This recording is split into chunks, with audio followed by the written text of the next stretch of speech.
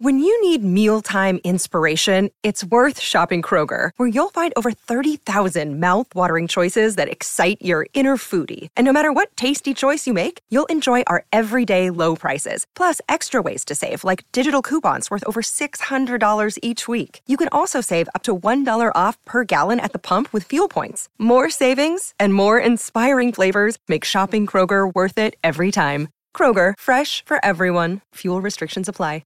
Another day is here, and you're ready for it. What to wear? Check. Breakfast, lunch, and dinner? Check. Planning for what's next and how to save for it? That's where Bank of America can help. For your financial to-dos, Bank of America has experts ready to help get you closer to your goals. Get started at one of our local financial centers or 24/7 in our mobile banking app. Find a location near you at bankofamerica.com/talktous. What would you like the power to do? Mobile banking requires downloading the app and is only available for select devices. Message and data rates may apply. Bank of America N.A., member FDIC. And now on Breakfast with Vossi and Brandy, The Back Page with Michael Carayannis. Morning, MC. Hey, Taylor Swift, Matchbox 20, Pink, Blink 182. Which ones takes your fancy? Taylor Swift out of all them. Yeah. I prefer to go see Taylor. I don't mind Shaggy, though. I heard Shaggy get mentioned a bit earlier. I'd see Shaggy next after the rest after Taylor Swift. What was that Carolina song he had, Michael? Going way back, Shaggy. Can you sing that? Yeah, or Carolina, Miss Carolina or whatever it was. Yeah, or yeah. Carolina. I like, Yeah, I like it wasn't me, though. Give us a burst of it. Nah, that's all I've got. Shaggy, it wasn't me. One of the great hits. Yeah. Dan just played the wrong verse from it. Yeah. Mr. Bombastic, they're pretty good. Oh, Mr. Bombastic, Yes. of course, yes. Yes. He did have a few hits, Shaggy. He did. Yeah, A long while ago. Shaggy is one of the greats. By the way, we asked when was the Goo Goo Dolls' last hit. Confirmation 1998 has come through on the text Beautiful. line. That's 26 years. 26 years ago, 1998. Thank you. Michael, there's the birds. That's nice. Are you wearing clothes on the back deck or just letting the birds do as they please? What's going on there in the Carayannis household? I'll have to let the concerned neighbour text in and let you guys know what I've got on. Okay. All right. Polly wants a cracker. Dog Storm last night. Look, I just enjoyed having the rugby league back. I tell you what, I'm a rugby league romantic. The closer I got to Belmore, the more excited I was. And I got there very early, and it was even before the New South Wales Cup trial started. And my hairs on my back of my neck were standing up, just being back at Belmore. And had flashbacks to great days gone by, back to the 80s. Look, I don't want rugby league being played at Belmore every week, but God, I love going back there from time to time.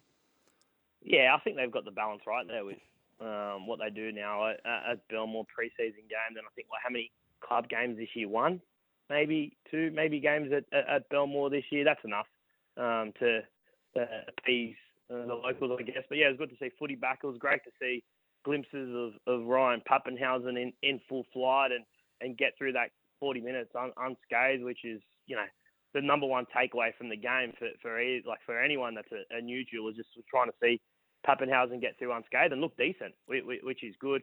Bronson Cherry had a few good touches. Blake Taff looked decent at fullback. I don't know if the half situation at Belmore's any clearer. Blake Wilson put on a nice bit of footwork for a try as well. So look, overall, not too bad of a hit out for those sides. What did you make of some of the youngsters coming through, MC? Joash Papali, Bailey Hayward, a lot of exciting young talent as well. Yeah, and that's what these games are for, a little bit missile, depending on how either side approaches it. But we get to see a glimpse of some of the young players, and they held their gloves up okay. I thought for Canterbury, some guys that will push for the 17 that we probably didn't think at the start. Puasa Tomasilla was really good, I thought, for them. He looked good. Obviously, a bit of a journeyman that's been around, not a youngster. And I think Sam Hughes, who had a taste of first grade last year, looks like with another off-season under his belt, that he could, be pushing for a top 17 come round one as well. Yeah, I agree. Hey, Luciano Leilua is chasing a new deal. What number is he after here? Can we get a dollar figure? Yeah, wow. Is this true? You can get a dollar. You can get a dollar figure, boys, but it's around that $900,000 mark. That a season. He was coming off the bench for the Cowboys, right? Like 900,000. 900,000 has been the asking price at the Dragons.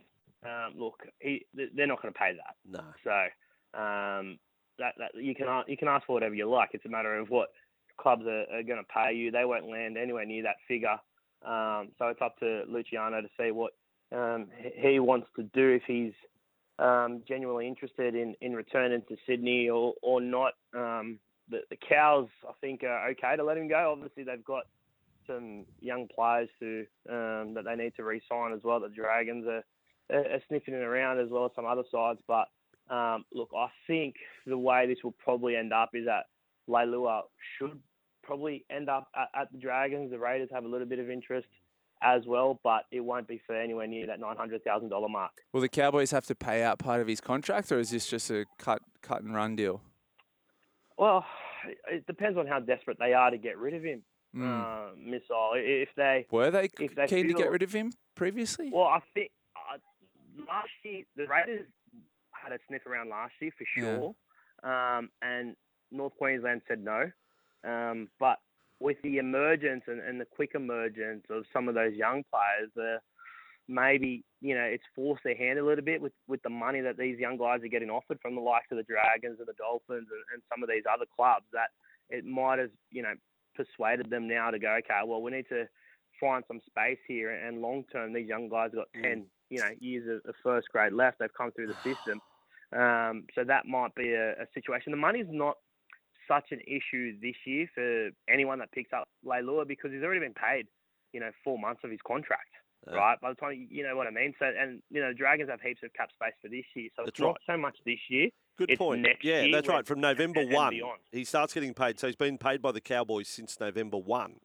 So that's interesting. But here's a hypothetical for you. I'll throw it at you, James.